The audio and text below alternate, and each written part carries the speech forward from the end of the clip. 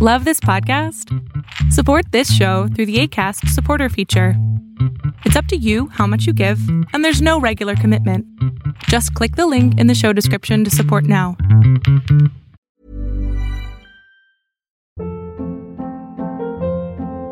Hold up. What was that? Boring. No flavor. That was as bad as those leftovers you ate all week. Keke Palmer here, and it's time to say hello to something fresh and guilt-free. Hello Fresh. Jazz up dinner with pecan-crusted chicken or garlic butter shrimp scampi. Now that's music to my mouth. Hello Fresh. Let's get this dinner party started. Discover all the delicious possibilities at hellofresh.com.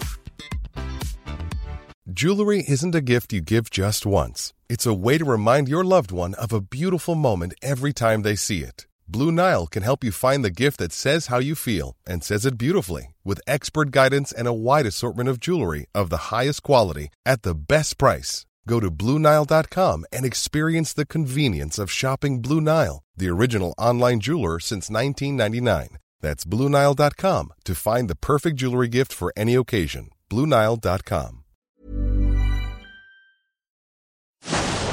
Fiction, science fiction, horror, fantasy, crime, LGBT, thriller.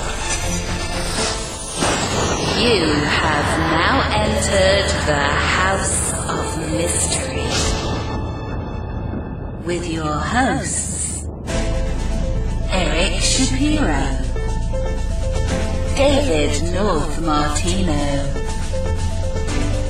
John Copenhaver, and Al Warren. Heard on KCAA 106.5 FM Los Angeles, 102.3 FM Riverside, and 105.0 AM Palm Springs. So joining us today is a crime mystery fiction writer and podcaster. And he's got a new book just coming out. It's called A Body on the Hill. It's part of the Mitch O'Reilly Mysteries, and it's book 2. So, Brad Shreve, thank you for being here. Thank you for having me. Well, so Brad, wow, how did your life start? No, no. So, how did you get into this? Fiction writing? Like, have you always been a writer or been into writing and fictions and mystery, or where did that start for you? Well, I think like most any writer, I can say I've always wanted to be a writer. As a kid, I read Encyclopedia Brown and was always angry I could never solve the crime. But that is where my love of mystery began.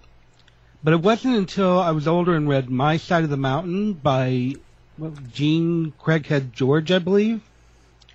And I just fell in love with that book, and I said, I think one day I'm going to be a writer. If somebody can make me want to go to the mountain and live inside of a tree, they've done a pretty good job of writing. Mm-hmm. So when you were young, so that was just a few years ago. Yeah, and I'll tell you, the real catalyst was Doonesbury, the comic strip. Oh. I was kind of a political junkie at an early age. I was only 7 when that comic strip came out, and I absolutely loved it. And I wanted to be a cartoonist. And so through my teens and actually probably into my early 20s, I started creating cartoons. I was trying to create one to submit, and it was satirical, and I took a lot of sketching classes. I became pretty good at drawing. But I found that I enjoyed the writing better than the drawing part, and that started taking over.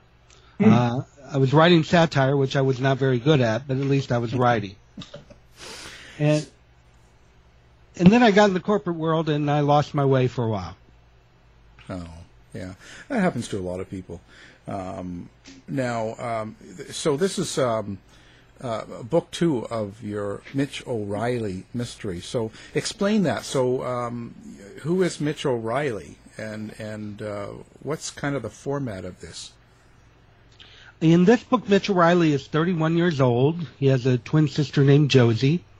And he used to be kind of a fun-loving party guy and college with his sister, and he went a little too far, and his grades dropped, so he joined the military and wound up in Afghanistan and served 2 tours in Afghanistan, and it didn't come back in a good way. He had PTSD. He wound up living on his sister's couch for a while until she got him a job with a investigative agency. And he did that for a number of years till he got his license and didn't really enjoy it.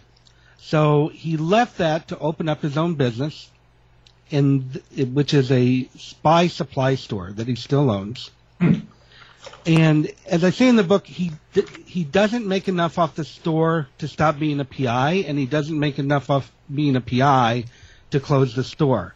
So he's kind of a reluctant detective. Kind of sounds like a writer. Very true. He's snarky. He has kind of a negative view on life, but he really roots for the underdog. He'll buy a bag of socks and take it to the homeless and hand them out. And there's a homeless guy who's a war veteran who he allows to sleep in the doorway of his store. So every night after he closes. So he has a heart. And he wants to get back to where he used to be. But that's a struggle. So that's pretty complex. As in, see, I'm a true crime writer, so this is all fascinating to me. And so I jump in and say, well, how do you develop this character? This character you've got, he's been to war twice. He's got BDSM. He's got, he's really stressed out, and you've got him. You've got all this detail. Do you take this from people you know? Do you take it from, or do you just imagine this whole thing? Is this all in your mind?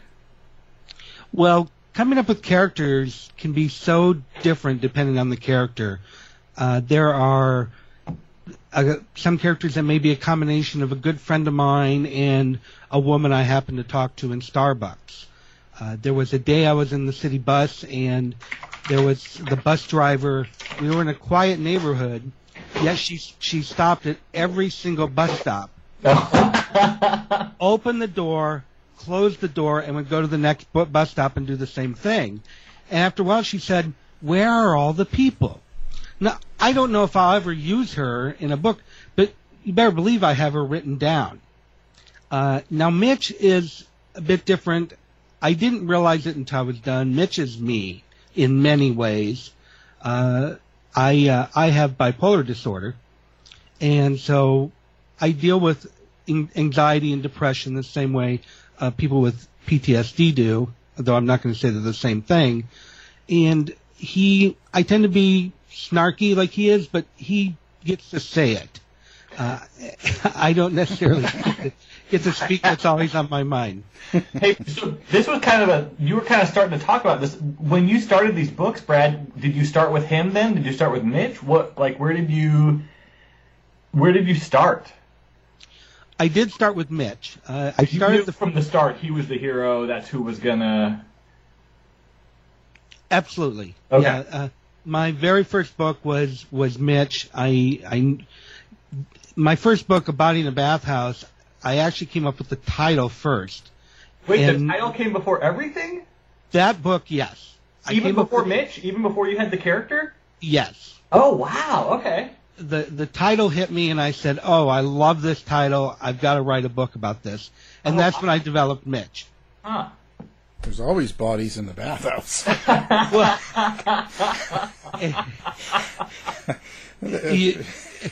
I wouldn't know, of course. I've only heard of these things. Well, yeah. When you get a little bit older, you might experience something like that. But you're still a chicken, right? So. The idea for that one just drew me because there are a lot of bodies in a bathhouse, but they're dying off, and so there weren't that many, and so I actually had a pretty small group of characters in that book. It could have almost, it's hard to imagine a bathhouse, it could have almost been written as a cozy. because there was such a small group of people there at that particular time. But I didn't. I expanded the world quite a bit more than that, and I do. There's not a whole lot of relationship in sex, but there's a little of that in two, which you don't find in a cozy. Yeah, I like that. But okay, now explain that to me. Actually, explain that to a lot of listeners, because we've crossed over into fiction just in the last month or two. So, what do you mean by cozy? Cozy, if you tend to think of Miss Marple from Agatha Christie. Mm-hmm. There's a murder. Usually it's in a small environment or a small group of people. There may be a romance, not usually, but there may be a romance, but there is no sex, and there is no blood and gore. So, and that tends to be a cozy. And it's always an amateur sleuth, which is another reason why Mitch couldn't be in a cozy. It's always an amateur sleuth in a cozy. So you don't really include a lot of sex in these books? I did a little bit in the first one. In the second one, I was going to put quite a bit more, and I took it out because I didn't feel like it was necessary. Obviously, the first one has a little bit. It's in a bathhouse, right? But the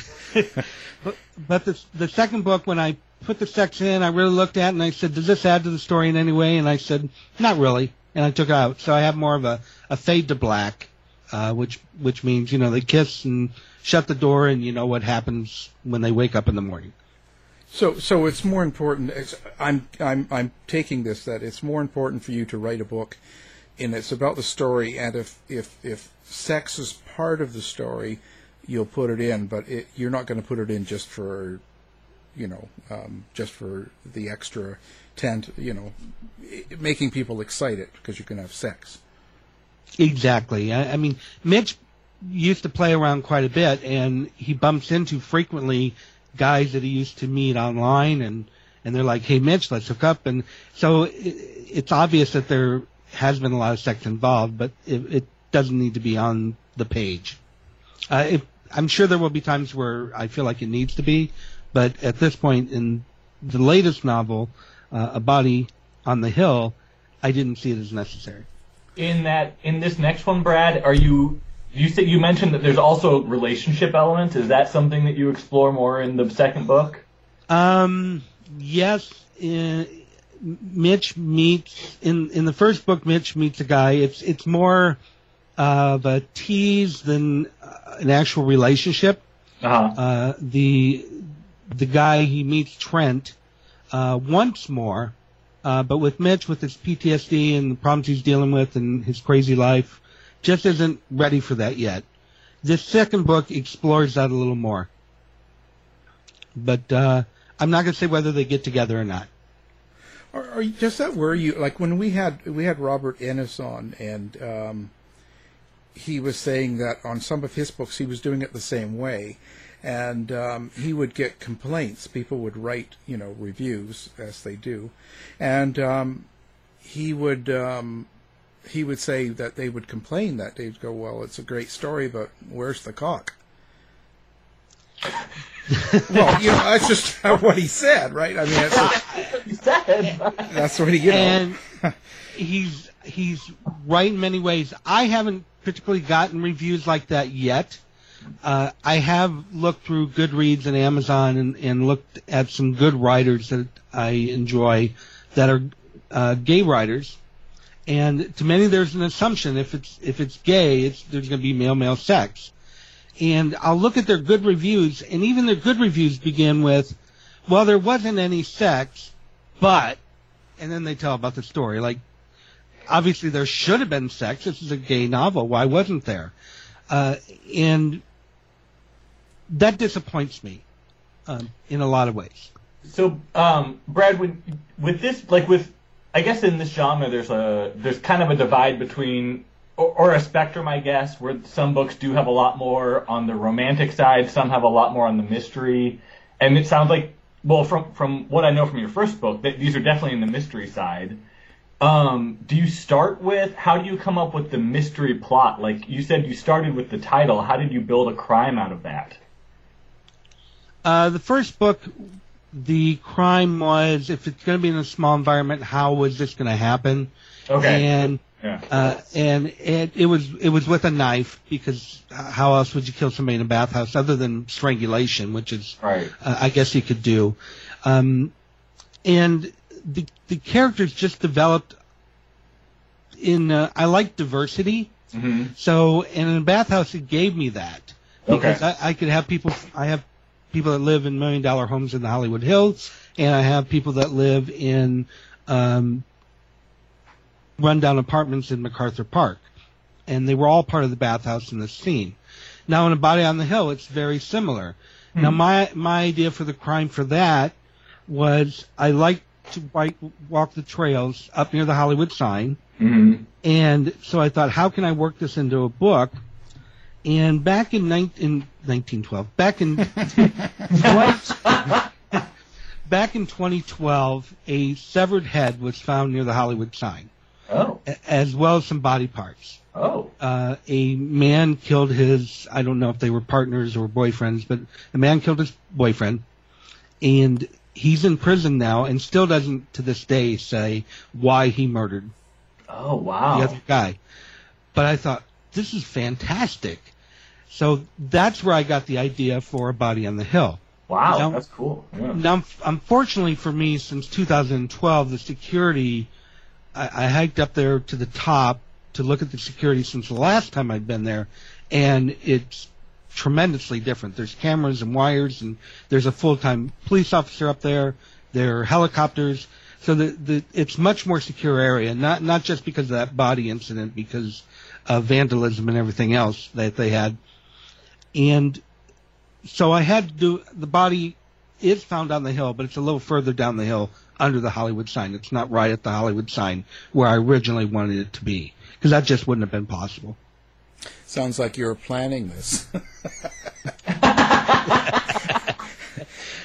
Don't piss me off. Yeah.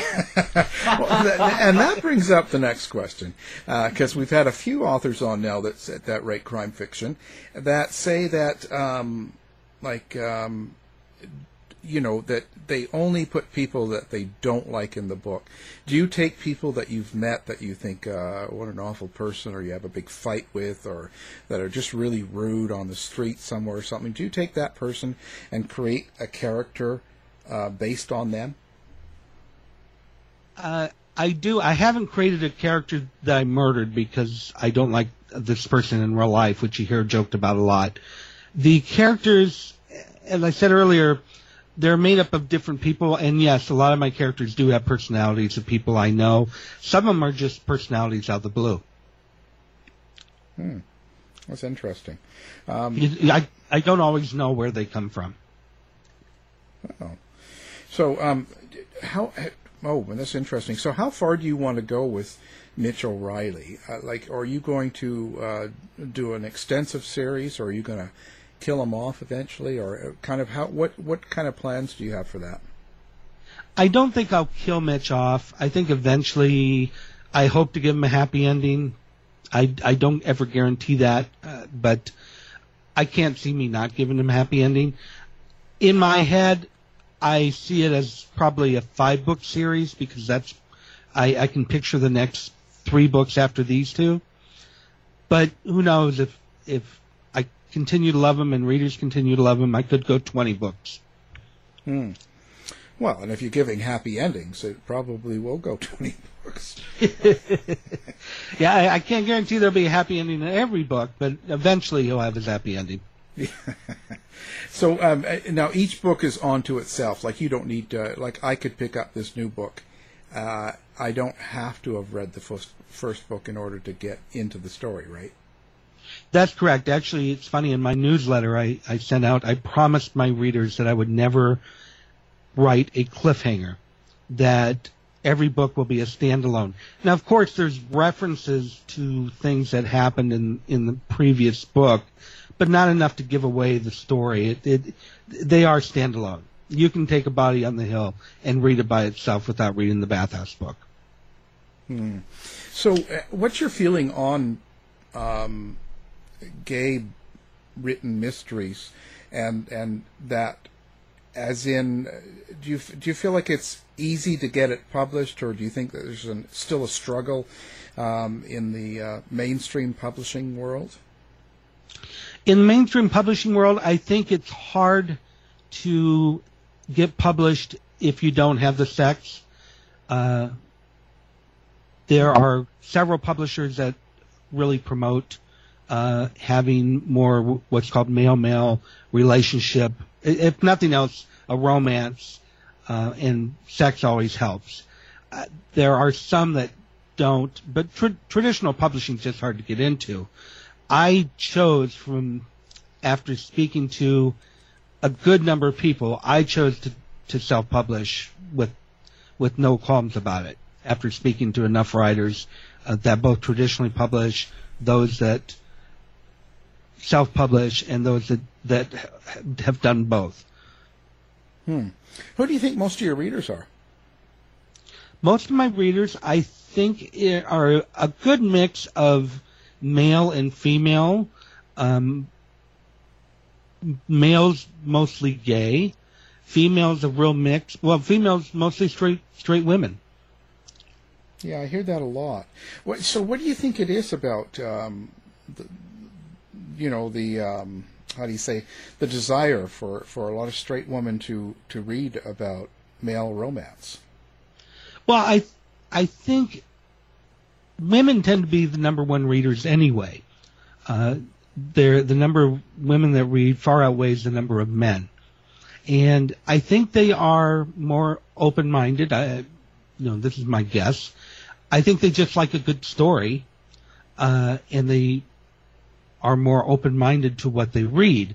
Why they like male-male romance is a good question, and I don't know if it's just because it's something they don't know and want to explore more into it, or if they're titillated by it in some way. I don't know that answer. I'm surprised by it because most male-male romance novels are read by straight women.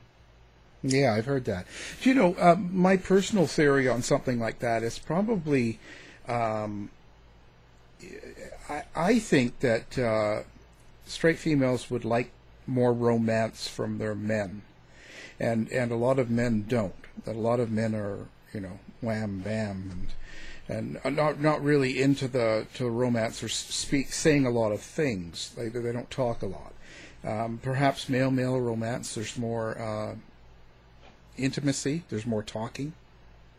Well, and if I could jump, but I do think, people come to the genre for a lot of reasons, but I would agree with that, Alan. Maybe another reason is that in a same-sex relationship or sexual encounter, whatever, the book might be dealing with, like, there's more that has to be negotiated, and the gender roles aren't as clearly defined, where I've spoken to a number of women who have told me they get frustrated by the alpha male and the submissive female in a lot of heterosexual romance, and you can't do it the same way. When you have two guys. So there's more need for the flexibility or nuance or something like that. So I know there's a lot of reasons, but that's another one that I've heard mentioned. Well, you make a good point, Greg, but there's also a lot of women that really enjoy gay novels where there's an alpha male and what is it?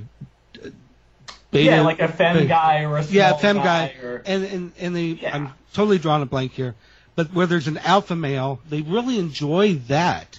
It's a different segment, I think. That's why I said I think there's a lot of reasons. Yeah, but you're right. There are people that want those same dynamics. Absolutely. Yeah. Yeah, they want the big bear taking down the twink. Oh man. Well, and to be fair, I think there are plenty of guys that like that too. I don't think it's just women that like, there's an audience for all of this stuff. Oh, absolutely. There's quite a few men that enjoy male romance, and I can't deny that. I'm not a big romance fan or erotica fan. My husband loves erotica. No, I shouldn't say loves erotica, but he enjoys it.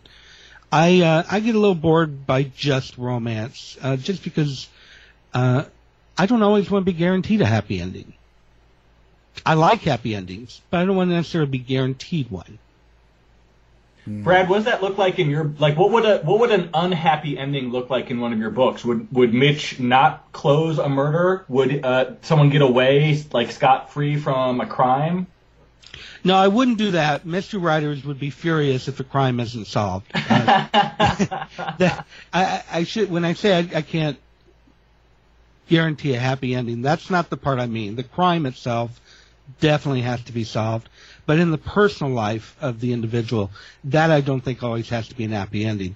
I don't think the person needs to be killed off, but their life isn't necessarily better when you reach the end.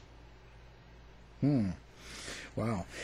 So now, so when you write these books, what is it that you want people to get out of the book at the end of the book? So I go pick up the book and I read it. What is it you hope I walk away with? Well, A Body in a Bathhouse, what I've been told frequently is it's a really good beach summer read, and that thrills me. Because what I want to be able to do is just entertain people. I'm not out to send a message. I may write a book someday where I feel like there's an important message that I need to get across. But right now, I just want to entertain. I want people to be taken away for a few hours and enjoy a good book.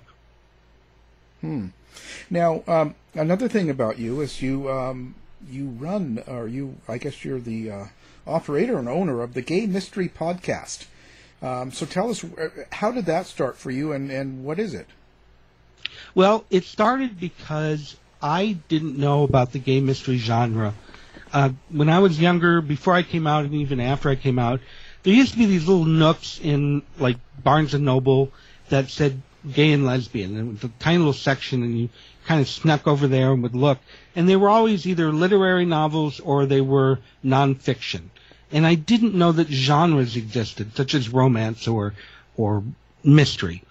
And about 10 years ago, I read probably my first gay mystery novel, which was by Mark McNeese, who I believe was a guest on your show. Oh, yeah. Yeah, and it was Murder at Pride Lodge, and I read it, and I'm like, oh, my God, I've never seen anything like this. And it didn't clue me in right away that there were more, because as I explored more, I kept running into romance, or romance with a little bit of mystery into it.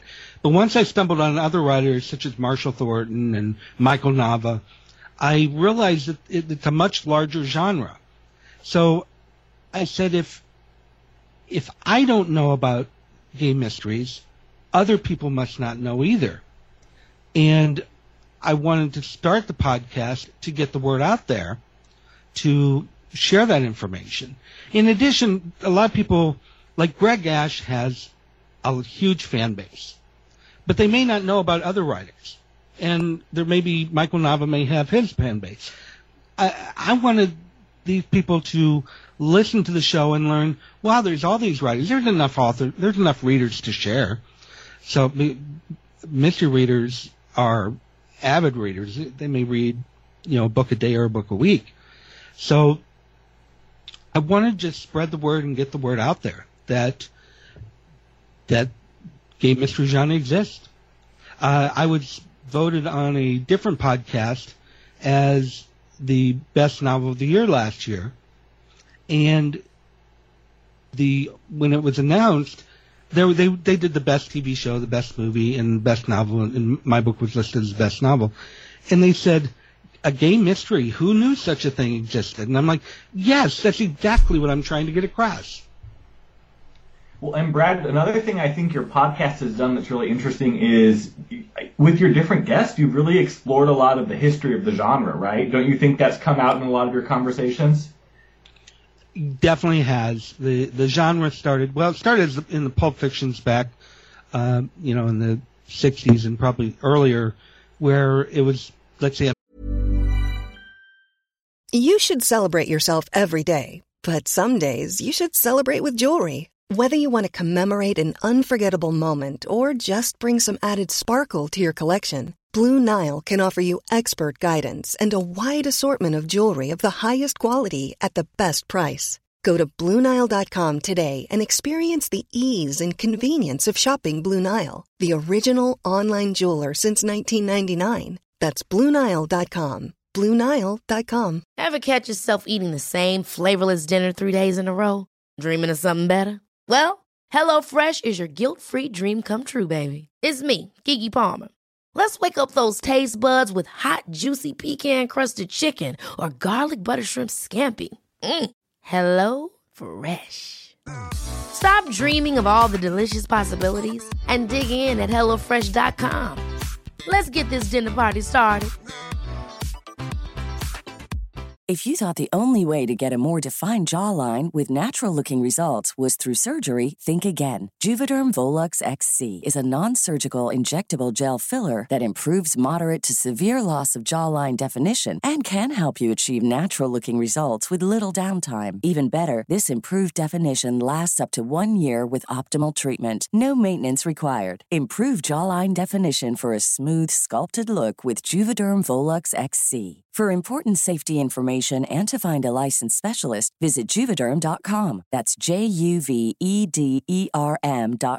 Not for people with severe allergic reactions, allergies to lidocaine, or the proteins used in Juvederm. Common side effects include injection site redness, swelling, pain, tenderness, firmness, lumps, bumps, bruising, discoloration, or itching. There's a risk of unintentional injection into a blood vessel, which can cause vision abnormalities, blindness, stroke, temporary scabs, or scarring. Talk to a licensed specialist to find out if it's right for you.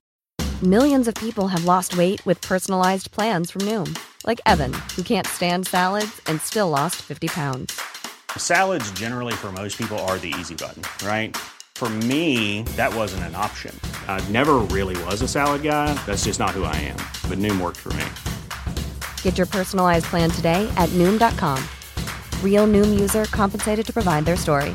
In 4 weeks, the typical Noom user can expect to lose 1 to 2 pounds per week. Individual results may vary.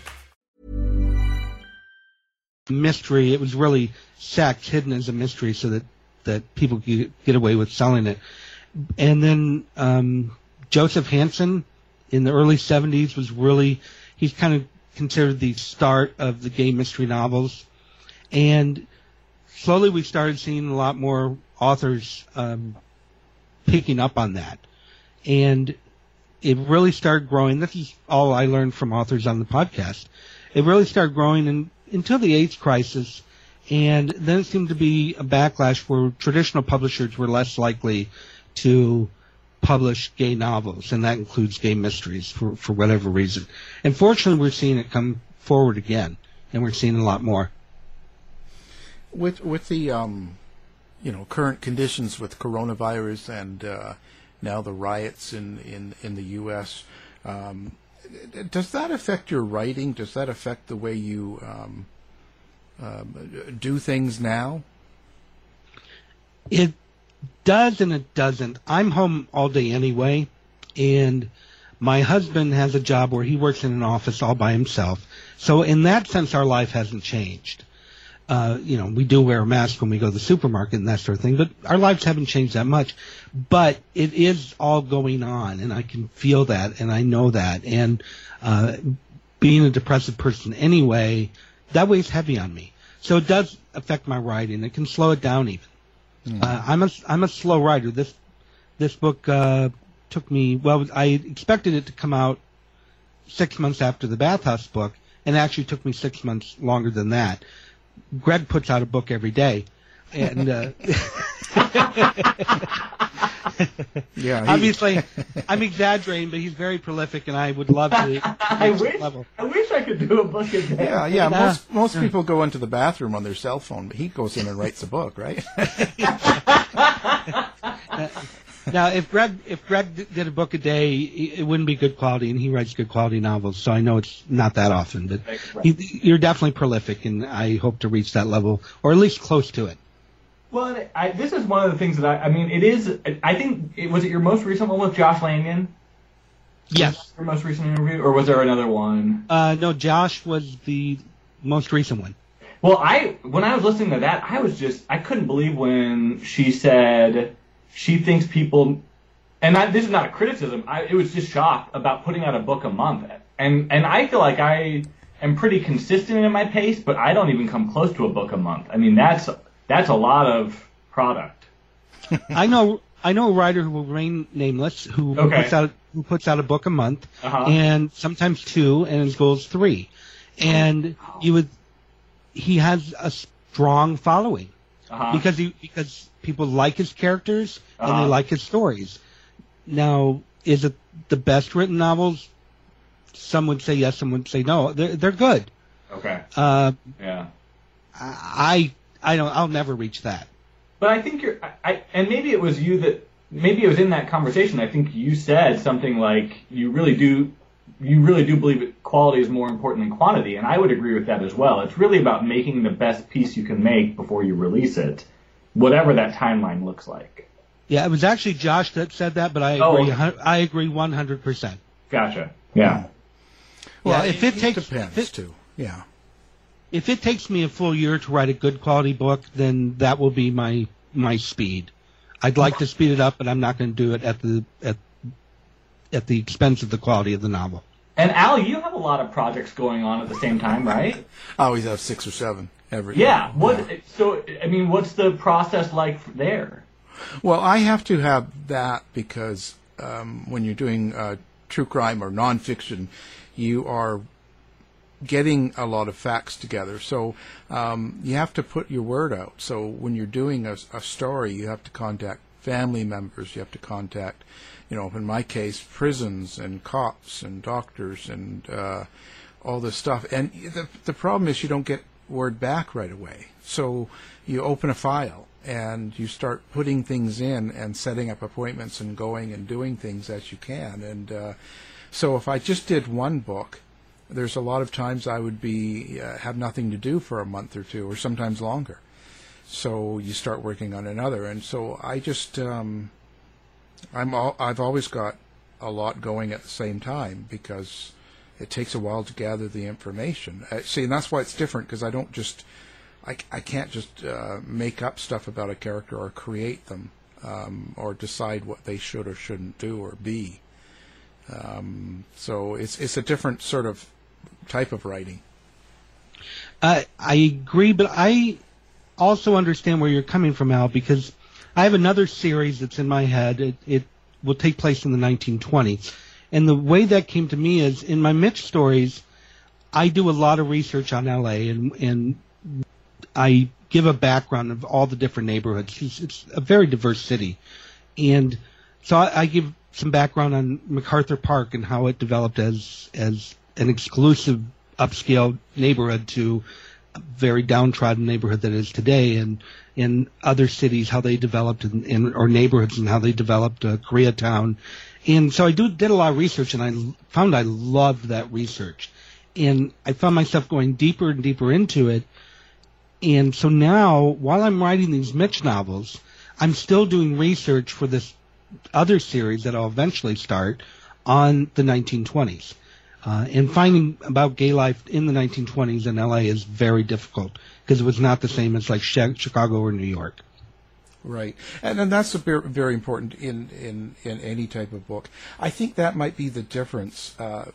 For me in the true crime, I do the same. So you have to set up the atmosphere of what was going on and what it was like to live in that place in time to help put the story in context. And that's probably the same for you. And I think that might be, because people in true crime that like Nigel Cawthorne and stuff, they write a book a month. and I think that's what's different about his book as compared to mine, because you don't get any of that in his book. You're getting what happened and how it happened, and that's it. So there's no, there's no context around that. So you don't really get the feeling of what was going on in the city and what the police were like and how they treated a crime and all that. So that's all missing. Well, do you interview a lot of police officers and get involved in that part of the stories when you're researching for your true crime novels? Oh yeah, I love cops. Stories? Okay. See, and there's a reason why I have a PI, and that's because police procedurals though I may enjoy them, I don't want to write them because there's so much research involved in that I'm not necessarily as interested in the research of a community. I like that my guy can sneak into a window and walk, go around the house and observe what's going on there. A cop can't do that. Right. Oh, there you go. So don't cross this guy, Greg. Yeah, he'll climb in your window, Greg. Yeah, be careful. Be careful. Yeah. I see trouble happening here. No, it's a totally interesting world, but you never know, Brad. You could get further and faster than you ever thought you would, and I say that because I came from that, and I never thought I would be a writer, and here I am, and I'm an autistic kid that was told a lot of things from the 60s. So I had it was never in my mind to be a writer. Well, I'm currently outlining the third Mitch novel, and I can't imagine that it will go as long as it took the second book. I think it'll be much faster.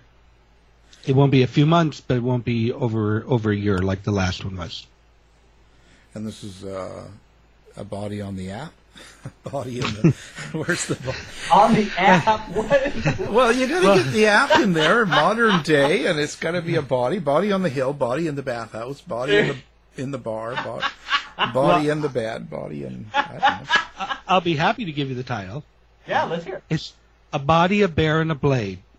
A body, a bear, and a blade? Ooh. Correct. Oh, cool.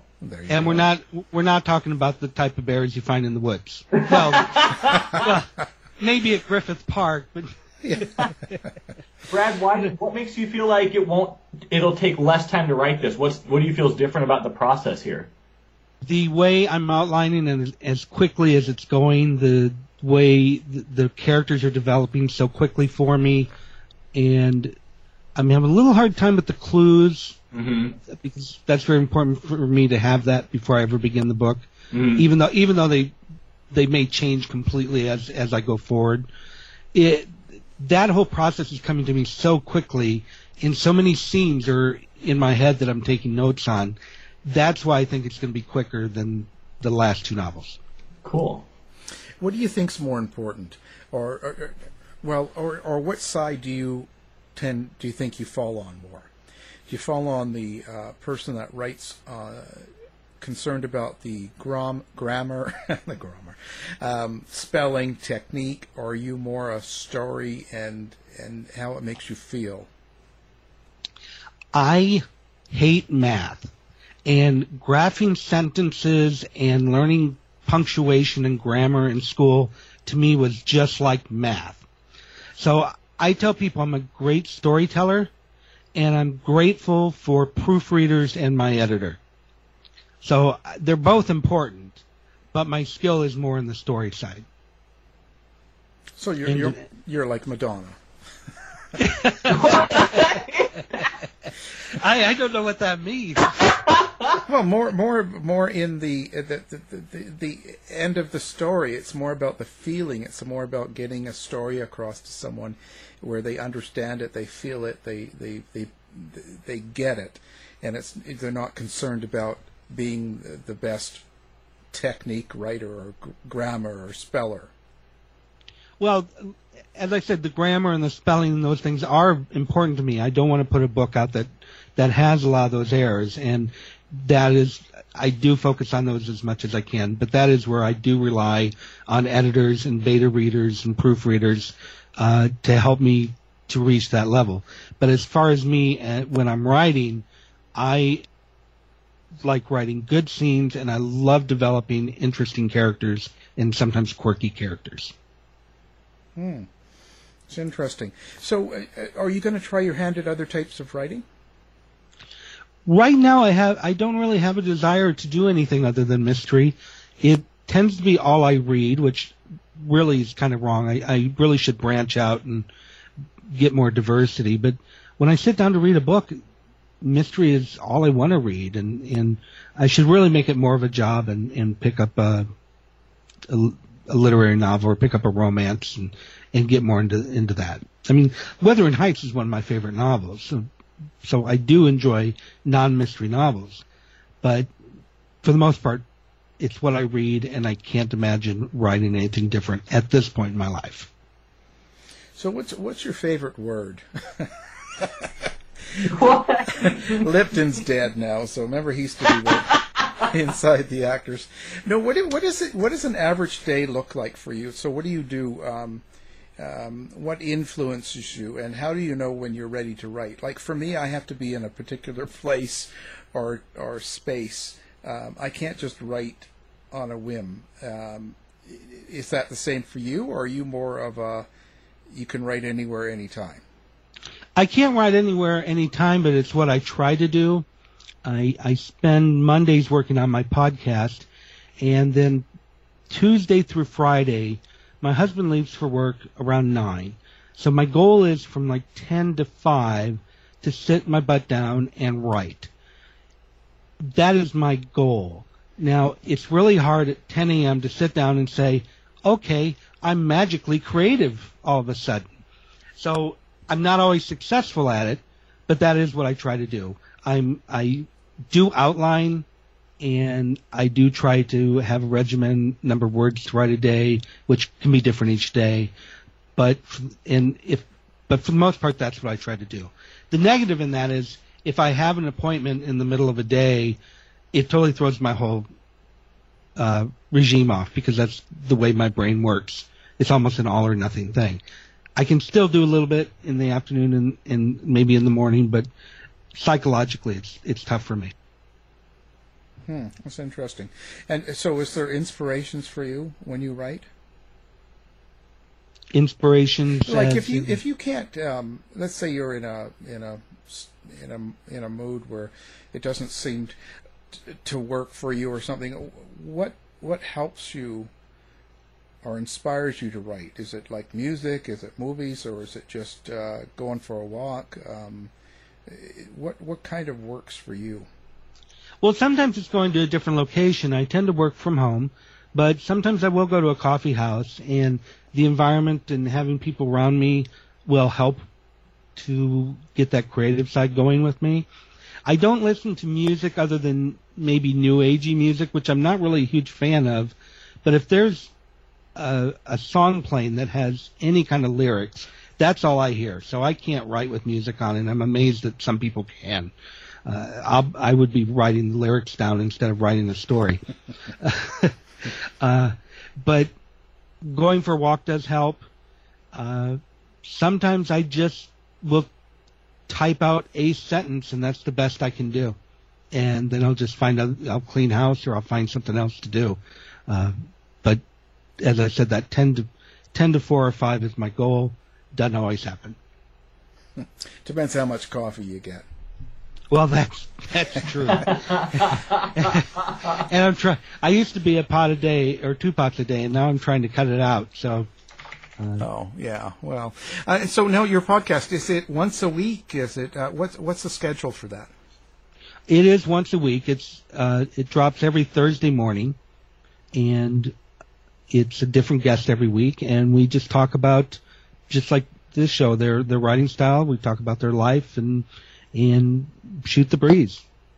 Although I'm going to jump in here, Al, and point out that Brad likes to do questions authors hate at the end of each episode of his podcast. So I'm trying to think of a question Brad would hate for the end of this interview. Well, I did change that, Greg. I changed it to awkward questions authors hate. Oh, okay. Now, I mean, it used to be so called much better. Yeah, it used to be questions authors hate, and I realized there were only so many questions that we really hate, but there are a lot of awkward questions that we get. So that is, I did change the name of that. Okay. But I spin a wheel, and they listen to the blank noise until I put the wheel in later, and then I ask them a question that is awkward for a writer to answer. Yeah, top or bottom, like. Ow, what in the world? Well, I guess that could be important depending on what they're writing, But generally, no, I don't ask if they're a top or a bottom. Well, I don't know what. So, have you done any book signings or anything like that yet? No, I haven't. It hasn't been in the cards for me as of yet. I don't see it as being as big of a deal as it used to be. I hear a lot of independent writers that say they just sit in the bookstore and maybe one or two people that they know come up. It's not like the old days where, if that ever existed, where you had a traditional publisher and they would fly you around and you'd do these big, heavily promoted book signings. I don't know if that ever existed, but that tends to be what we believed it used to be. I don't think that's true anymore. So the only times I've done book signings is when I've done some kind of I'll do a seminar on writing or seminar on what it's like to self-publish, and I always have my books there and I'll sign those. But that's the only time I've ever done that. Wow. They're not all they're cracked up to be, but the last one I did in November, there was I got about 200 books sold. My goodness, but you've been around a while. You've got, how many books do you have? 16. I haven't been, Ash there's way more than I am. He's writing one right now, He's sending it in right now. It's just. Greg, stop it and listen. No, I just want to find a question that authors hate. I'm really trying to find one for Brad. The question I got at the book signing most often was, not question, but they would. There's always that person that comes up and says, "Well, I write, and how do I get my book published?" Oh, that's a good one. Oh, that is. And I always just go, "Wow." And the work, well, I always tell them that the best thing to do is to find a really good editor or proofreader to start, and quite often you'll get a response. Like I got one that this lady said that, but I wrote this. It all came from God, and I wouldn't want to change it. So, well, there you go. And I was like, well,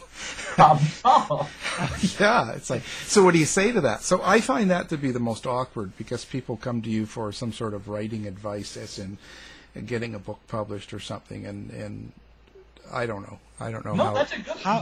Brad, what would you say? What would you say to, or advice to new authors in general? Well, I'll tell you I want to give one more question that gets asked than what Al just said is. Yeah. Will you read my manuscript? Oh, yeah, same idea. Oh, that's a tough one.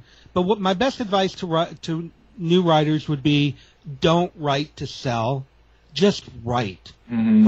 Write what you love to write.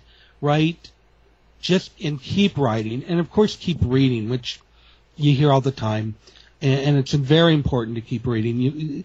I interviewed Lev Raphael recently, and he said, reading is writing to a writer.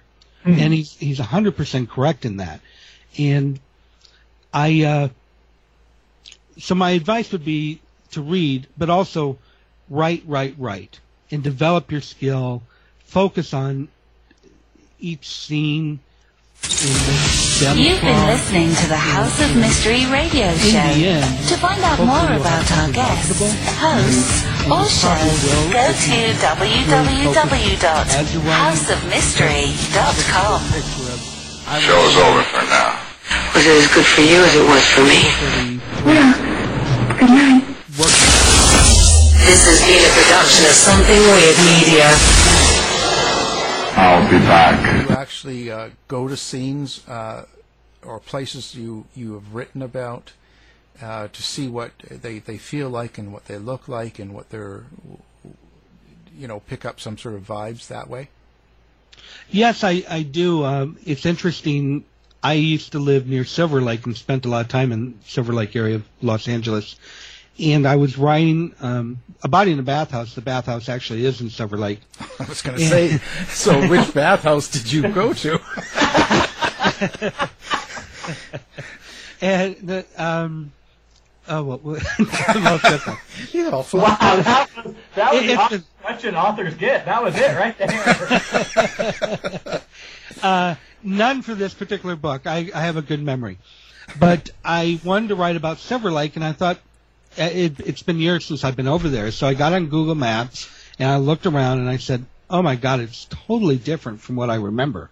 So I had to go drive over there and spend a little time and walk around and got the different feel that Silver Lake has than what it used to have. And I'm glad I did that. Otherwise, I would have been totally off base for what it is today, because I do write current. Yeah, it does. Yeah, it makes a difference. Okay, so let's talk about, do you have a website or do you have a place people can go to find out more about you? Absolutely. All they need to do is go to bradshreve.com, and they'll find links there to purchase the books, and as well as a little bit about me. Okay. And your podcast, does it have a website as well? GameMysteryPodcast.com. Wow, that's a tough one to remember. Yeah, I think they're both hard. Well, Brad, this has been fascinating. I'm glad you took the time to come on and talk about what goes on in your life, your writing, your podcast, and everything else, and I hope it keeps going well for you. Well, I appreciate you having me on, and as a podcaster, now being a guest, I'm concerned when I listen later how many times I said Yeah, well, it's not too many, and good. Not too many. Actually, I didn't get, I didn't notice a lot of that, or the other one, and like that one's the one that I. Mine is well, and then I start the sentence. But yeah. Thank you for having me on. It's been great. I've had a lot of fun. Yeah, and of course we'll put your book and your website up on ours so that people can do one click and pick up the book or check you out, and we'll go from there. So again, thank you very much for being on the show. Our guest has been Brad Shreve, and we've been talking about the Gay Mystery Podcast and his latest book, A Body on the Hill, which is a Mitch O'Reilly mystery, and it's book 2. Mystery Radio Show. To find out more about our guests, hosts, or shows, go to www.houseofmystery.com. Show's over for now. Was it as good for you as it was for me? Well, good night. This has been a production of Something Weird Media. I'll be back. Planning for your next trip? Elevate your travel style with Quince. Quince has all the jet-setting essentials you'll want for your next getaway, like European linen, premium luggage options, buttery soft Italian leather bags, and so much more. And it's all priced at 50 to 80% less than similar brands. Plus, Quince only works with factories that use safe and ethical manufacturing practices. Pack your bags with high-quality essentials you'll be wearing for vacations to come with Quince. Go to quince.com/trip for free shipping and 365-day returns. Ever catch yourself eating the same flavorless dinner 3 days in a row? Dreaming of something better? Well, HelloFresh is your guilt-free dream come true, baby. It's me, Keke Palmer. Let's wake up those taste buds with hot, juicy pecan-crusted chicken or garlic butter shrimp scampi. Hello Fresh. Stop dreaming of all the delicious possibilities and dig in at HelloFresh.com. Let's get this dinner party started. Planning for your next trip? Elevate your travel style with Quince. Quince has all the jet-setting essentials you'll want for your next getaway, like European linen, premium luggage options, buttery soft Italian leather bags, and so much more. And is all priced at 50 to 80% less than similar brands. Plus, Quince only works with factories that use safe and ethical manufacturing practices. Pack your bags with high-quality essentials you'll be wearing for vacations to come with Quince. Go to quince.com/pack for free shipping and 365-day returns. You've been listening to the House of Mystery Radio Show. To find out more about our guests, hosts, or shows, go to www.houseofmystery.com. Show's over for now. Was it as good for you as it was for me? Well, good night. This has been a production of Something Weird Media. I'll be back.